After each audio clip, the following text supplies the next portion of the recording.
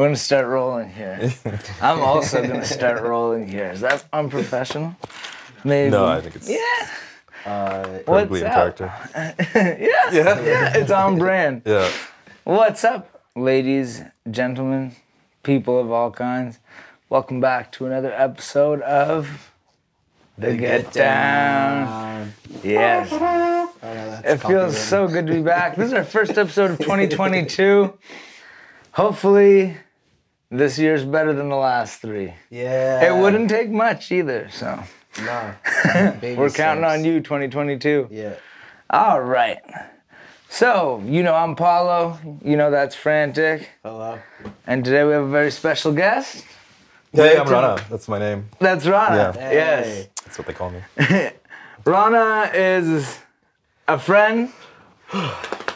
We haven't seen each other in a long time. Yeah, it's been a bit. Up until recently. Yeah. But we've been reconnecting. And it feels good to do so. Yeah, it does, man. Yeah. Yeah. So for a while you were over in India. Yeah, wild, man. I was based out of Delhi for the better part of the past 10 years. And what were you doing over there? Well, I first went to India as an economist, which is what my training is. But over the past 10 years, I moved more into filmmaking. Initially, with this artist that I was working with. But the reason I was working with him was to actually make a film. So the short answer to your question, this is a far longer version of this, but the short answer is that I made a film about this guy, Charanjit Singh, but to make that film, I had to manage him and handle his booking. And that kind of threw me into this weird world of the music biz. Yes. Yeah, which then ultimately led to me creating an agency representing a bunch of talent in India. And then finally, over the past 4 years up to March 2020, producing events all over India, but also in the States and Europe and different places. But the common thread was to, I think you will relate to this, both of you, is to kind of showcase talent that just wouldn't have a chance to do the thing otherwise because of gatekeepers and bad taste. And which there's a lot of that. Yeah. But yeah, that is a mutual goal I think that so. we share. sure, that is like... That's how we know each other. Yeah. Really. That is how we know. music and like trying to do stuff Yes. facing like mediocrity. Yeah. And And we so- also had a good introduction from a mutual friend. We did, yeah. Yeah, and that always helps. Yeah, it does, The yeah. networking. Yeah. And, you know, when people think like, oh, this person's doing this and this person's doing this, and just have the thought of like, oh, I should put these people together.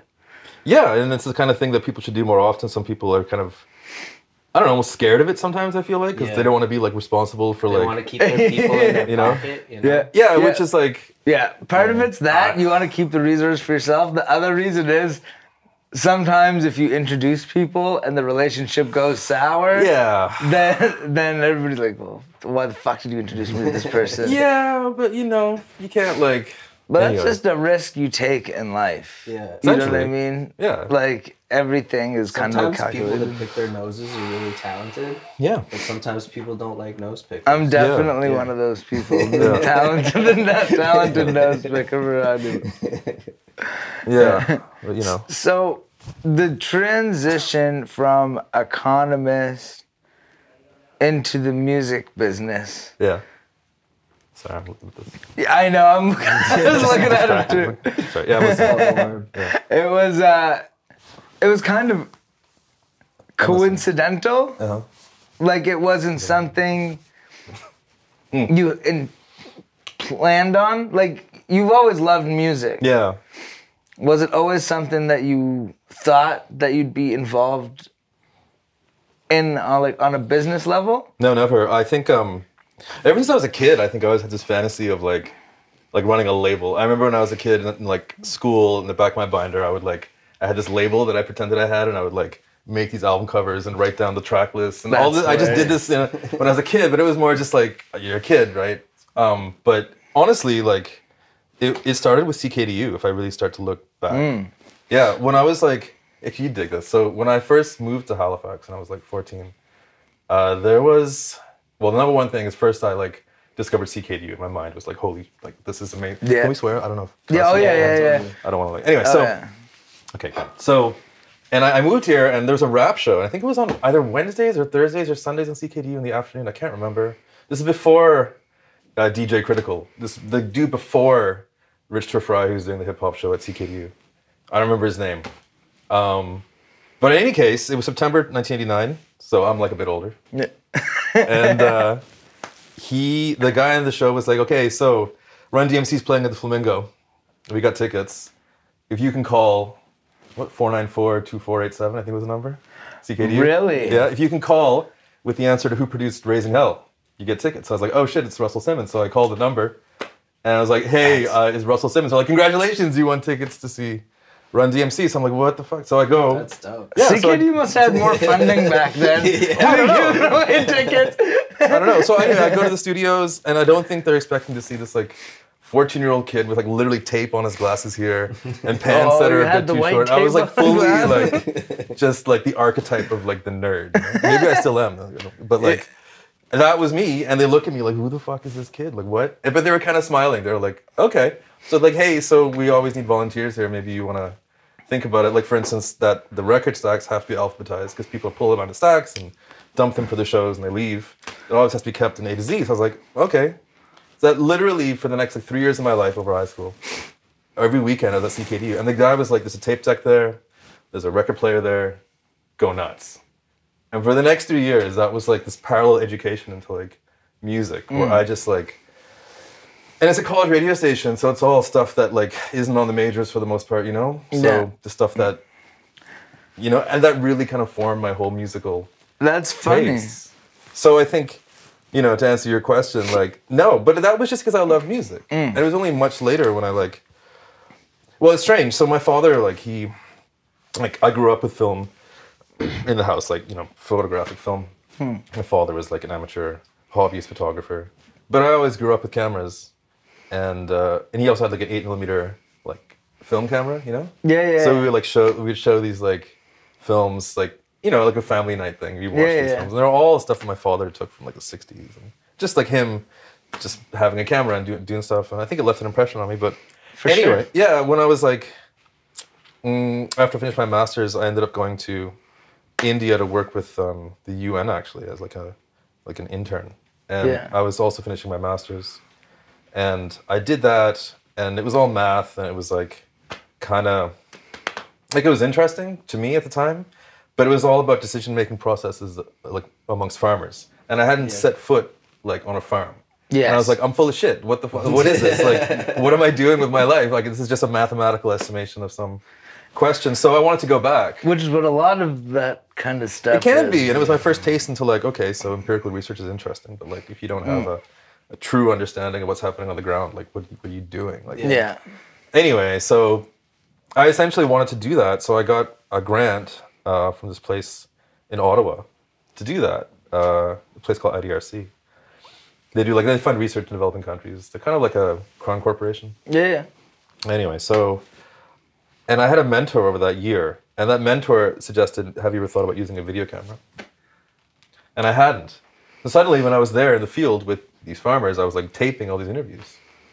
Yes. Yeah. And you can, you know, reference that and all like, of that you know, stuff, from directly from the people that, you know, your work is kind of impacting. Yeah, it was like at the time it was more a tool just for my research, you know.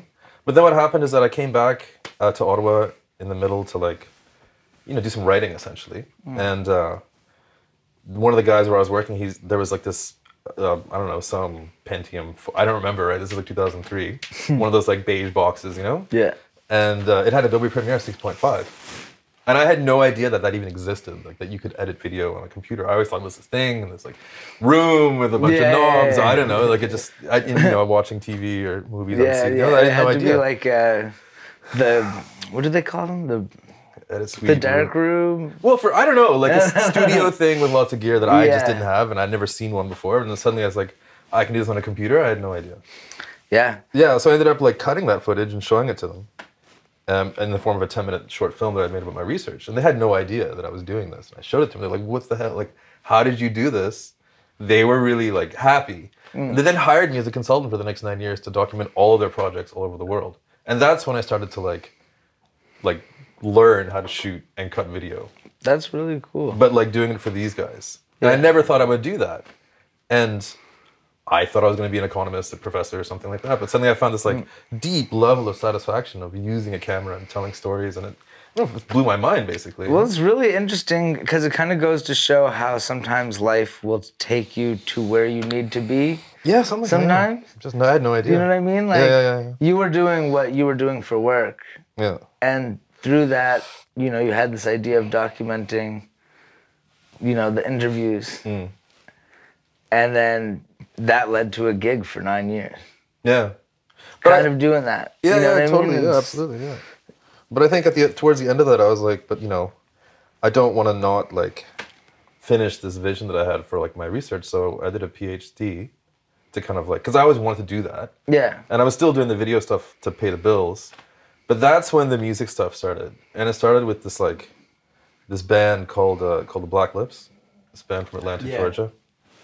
I'm not familiar. They're kind of like, there was like a scene in the, I guess the mid 2000s, like Deer Hunter, Black Lips, Carbonas, a bunch of bands from Atlanta, kind of garage punk. Okay. But the Black Lips at the time were this band that would be like kind of vomiting on stage and like drinking their own pee and just like outrageous like nonsense, basically. Kind of crazy shit. And and this was like but I liked the music, but I also kind of was like, okay, that's okay. And because my PhD was on like risk and decision making, I started like making these connections between what could I bring like this band to India, like what would happen if I tried to get sponsors to like fund the whole thing. Would that work? And so I just put it out. I had like a blog or something, a blog spot at the time, and I just like typed a message, and the guitar, Jared, he wrote back, and he's like, yeah, I'd love to come to India. And so we started, and over like a year, I ended up, I don't know if they still are, they were signed to Vice Records. I don't even know if Vice Records still exists, but as a record label. But it must. They were, yeah. I don't know, they were signed to Vice, so Vice ended up producing this like short film about them in India. And I shot it. And this is like early days of Vice doing video stuff. But that happened, and of course, you know, well, I don't know, what happened on camera was, I mean, kind of ridiculous. They got kicked out of the country, long story short. Yeah. They had to leave. They didn't get kicked out. They had to leave because cops because and the authorities and well, they like started. They just did like a show. The dude was playing guitar with his dick, and it just became a thing where like there was like indecency concerns and anyway. So yeah. Well, I feel India is probably quite strict. Yeah. On those things. Yeah, but it was. I don't think anybody really knew what was going to happen, but. Anyway, but that's what happened, and that's what kind of was like, oh wow, there's this like it was a new thing for me because I've been doing video stuff for clients, you know, as a consultant, and like it was lucrative and it was great, but this was like a whole other thing where I was like, I kind of made a story based on a thought happen, and then I got a producer, and then it came out and it was done. And I was just like, okay, that's also a thing that can happen where I don't just have to rely on, you know, doing this commercial work with this camera. I can maybe do other things. I never really thought about them. So basically, that was the catalyst. And then the gentleman in India, I heard this record, and I was like, what is this? And then I wanted to make this story about him. But then I started like to do that, like I said, to start booking him. And then suddenly it was like I was 10,000 capacity festival stages, and I was managing this guy's travel and his visas, and then the US and MoMA and PS1, you know, he played that and stuff. Yeah. And so it just got like this thing really fast. How did you guys become acquainted? I heard his record and I literally was like, how do I find this guy? And I did. He was 72 when I met him. No shit. Yeah, that's the whole thing, which is this ridiculous, again, this like story, like what is this fairy tale, electronic music, dude, what? How does this even... So I felt compelled, but anyway, finally to kind of answer your question, like, with that background, that's why I started to produce events, because he was this character. He just was like completely committed to like a vision artistically. And at the age of 72, when he finally was like getting recognition for this, you know, this record, it's called 10 Ragas to a Disco Beat, this record, you should check it out. When he finally started getting recognized for this record, performing live, it was like so inspiring to me, like, you know. It doesn't matter, like if you stick to that vision long enough, screw everybody else, believe in it. Like, you know, it was just really inspiring for me, and it really kind of informed what I want to do with my life. Yeah. No, So in terms of like documenting that, did you like take more of a back seat, or being a manager kind of made you kind of control the environment a bit, like? Yeah, absolutely. Yeah. Yeah, I mean, you know, we were faced with lots of options as when you're like booking shows in terms of where and how and what, but also logistics and how that has to work. But I was doing like two roles. I was on the one hand doing like the nuts and bolts of making the shows happen. I mean, I wasn't the promoter. I was just kind of managing. But there's a whole other stuff, whole other group of people obviously making the shows happen. Yeah. But I was also documenting the whole thing with like a camera. So I was like on double duty all the time. Yeah. But that was like a really buzzy. Yeah, headspace. You could just wear a GoPro hat.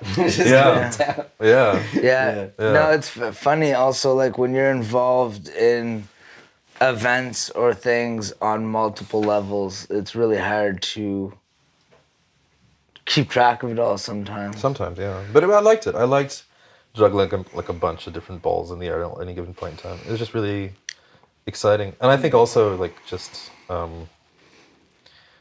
for me also, it was really rewarding because what was happening is that people were like, okay, well, you know, we have no idea what's happening with contemporary music in India right now. Maybe you do.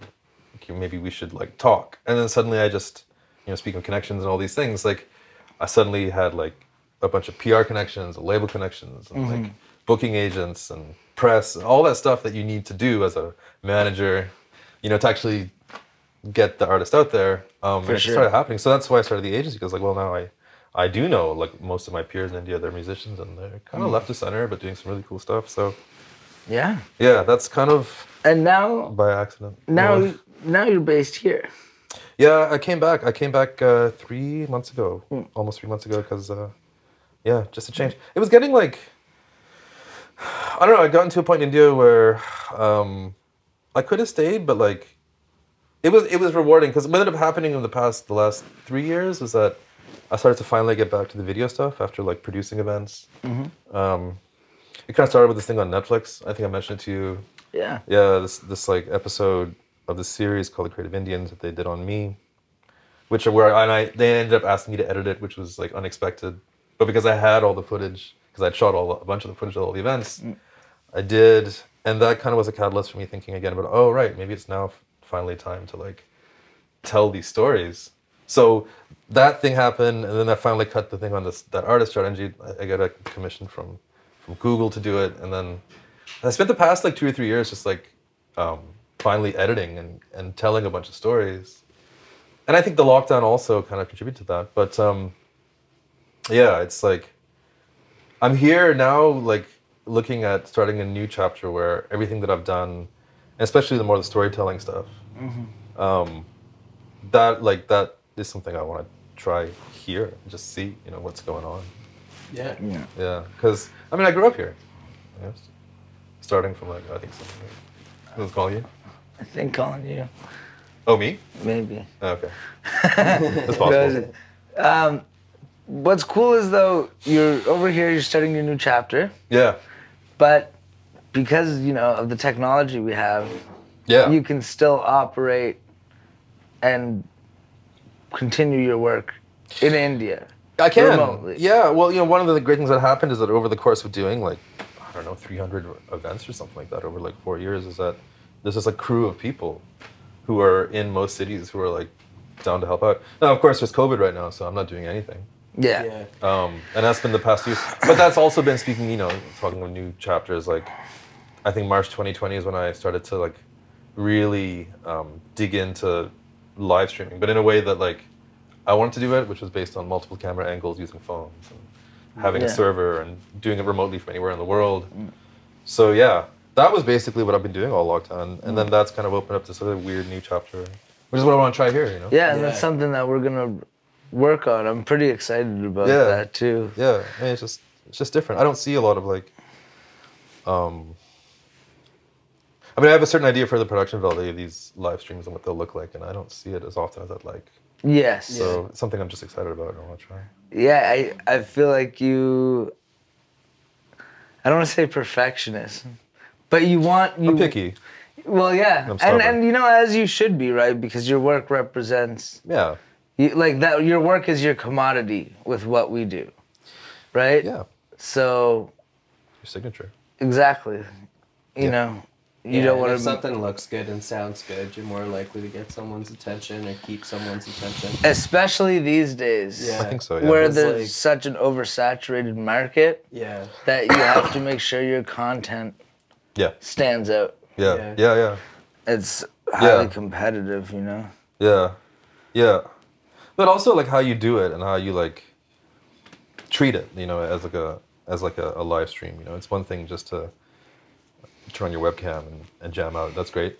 Yeah. But it's another thing to like kind of think about parameters and maybe certain barriers and challenges and kind of almost like gamifying it a little bit. Yeah. Thinking more of it like episodically, like what is the thing that connects all these things together and those kinds of things. Storytelling tools, basically. Yeah. Well, people like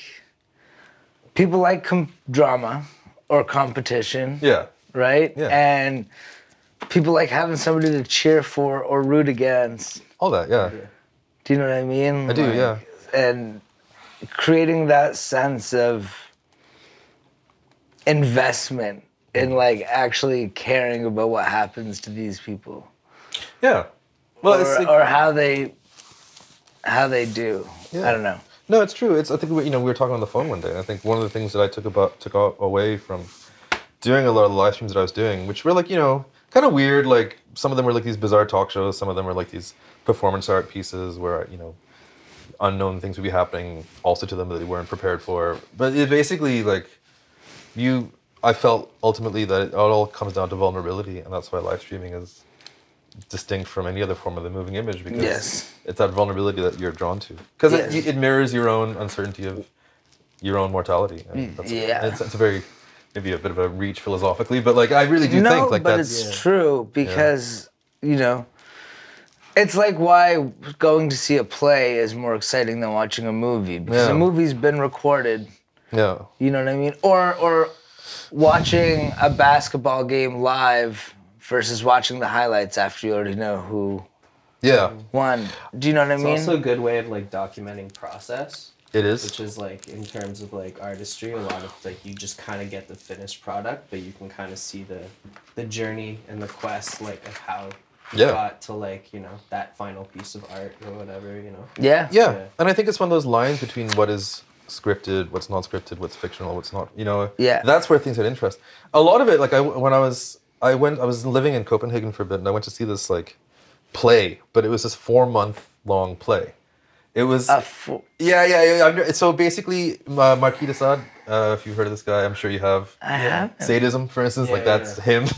Okay. So he has he coined the term. Well, it's his surname. Yeah, like because he's kind of he's written a number of books. One of them is called Salo, Salo, 180 Days of Sodom, I think it's called. Anyway, and I like this guy already. And the movie's awful. I think Piero Paolo Pasolini did the movie. It's disgusting.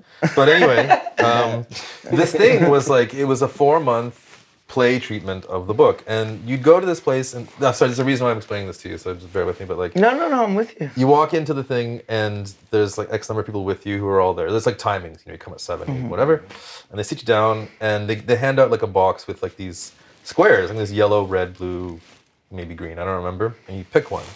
And there's like, I think there's like 4 of each, so 16. In the book, there's like 4 kind of characters. Well, as the playwright treated this, and there were like the madams, there's old dudes, I can't remember, the children, and the fuckers. And I remember I picked like the old dudes card, so I walk in, and this guy approaches me, and he's like, so what's your ding? It's like, okay, you're with me. And so they kind of take you in depending on what cohort you belong to. And I was with the old dude, so basically I walk into a room, and he sits me down, and there's this like young lady, and she starts really aggressively hitting on me, and I'm like, okay, I don't know what's going on here. And then like this other old dude comes, just grabs her by the hair, and like smacks her ass, and like and just throws her. It's just like, what the fuck is going on? Like, what? Yeah, because I didn't understand it, and he was laughing at her. And then like he and I leave the room, and then we walk down the hallway, and he grabs this other kid and like throws him down on the ground. She starts pissing on him, what the fuck? What the fuck? Exactly. I'm like, what's going on here? I don't understand. But you could also trade these. This doesn't sound like a play. No. Well, that's the thing. I didn't know what was going on, and so you can trade these little cards. Did you escape from a cult or something? No. So I saw West Side Story, and it wasn't like that. It was weird, and so I ended up like trading this card, and then I think I like ended up hanging out with the fuckers for a while. But it was just bizarre. The reason I bring this up is because, like, I didn't know what the hell was going on at all. But it was, like, still contained with, like, a method, you know? It was very strategically laid out. Like, we need to bring patrons into this space where they have a role to play. They're incentivized on the basis of a character kind of narrative that we've presented to these actors, because they're all actors. But once we establish this framework, then whatever happens in that will happen organically and naturally, and that's where the performance aspect starts to come, and that really profoundly affected like how I look at. You become a character. You could also stay there, by the way. You could also like, get a room there, and become a character. Like it was wide open, you know. It was just a framework. Well, some of these people are probably into that shit. You know, well, definitely. I mean, if you can think of anything in the world, somebody's into it. Yeah. It's a sick fucking world. But yeah, it was really like it left an impression on me. I'll say you that way. Just in terms of how to like set up these. There's something about being jarred.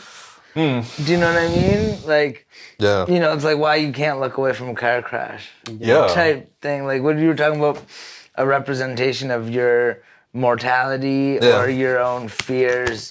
It's like like watching UFC fights because you want like the idea of the adrenaline of being in a fight without having to worry about actually getting the shit kicked out of you.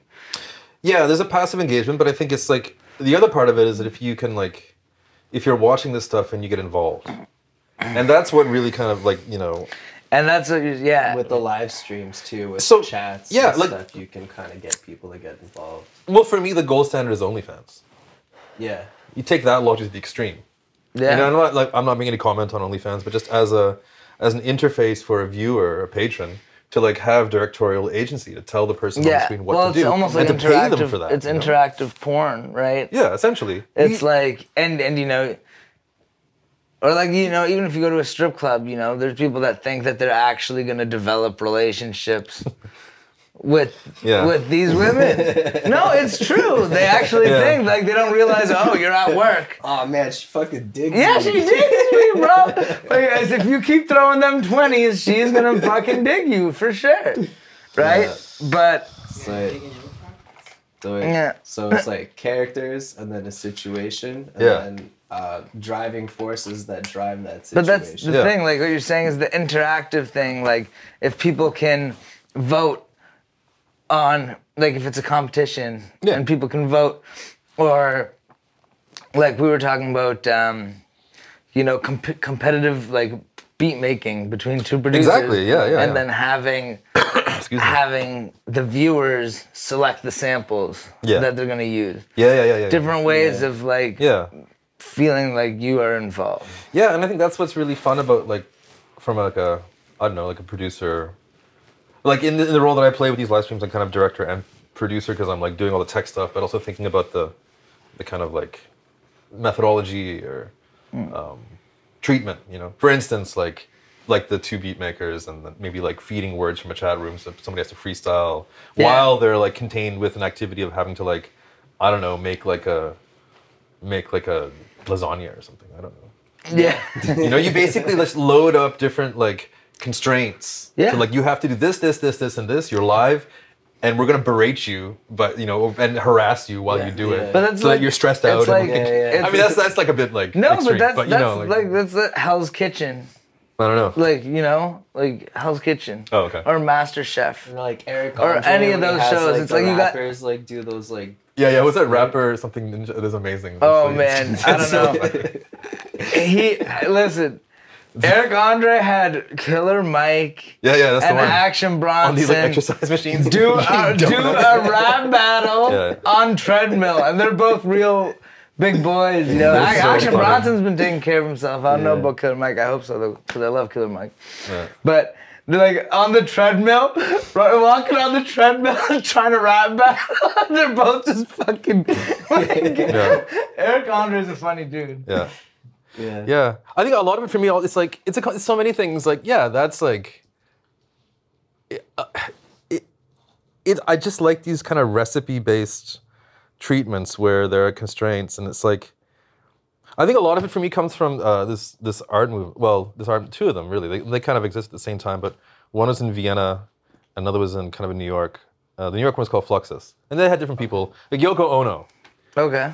So like there's this kind of funny meme going around about how actually John Lennon broke up Fluxus as opposed to the common one of Yoko Ono breaking up the Beatles. But Fluxus, with like a lot of their work was actually, especially Yoko Ono, who's brilliant. You know, she doesn't get enough respect as far as I'm concerned as like a performance artist, but she would develop these kind of like haiku, like set 4 bullet point treatments of like an art engagement, you know, participatory with people, and you just let people loose in that space, and that to me was like deeply, that really resonated, you know. So yeah, it's like that. Like a lot of the work is more thinking about these containers, and then finding people who might suit a certain deployment of one of these treatments, and just letting it happen. Yeah. You know? So I don't know if you just, what was that? That means normally we'll end up shooting 2 parts of the episode. Okay. That means we're wrapping up this part of the episode. All right. Fuck, what was I gonna say?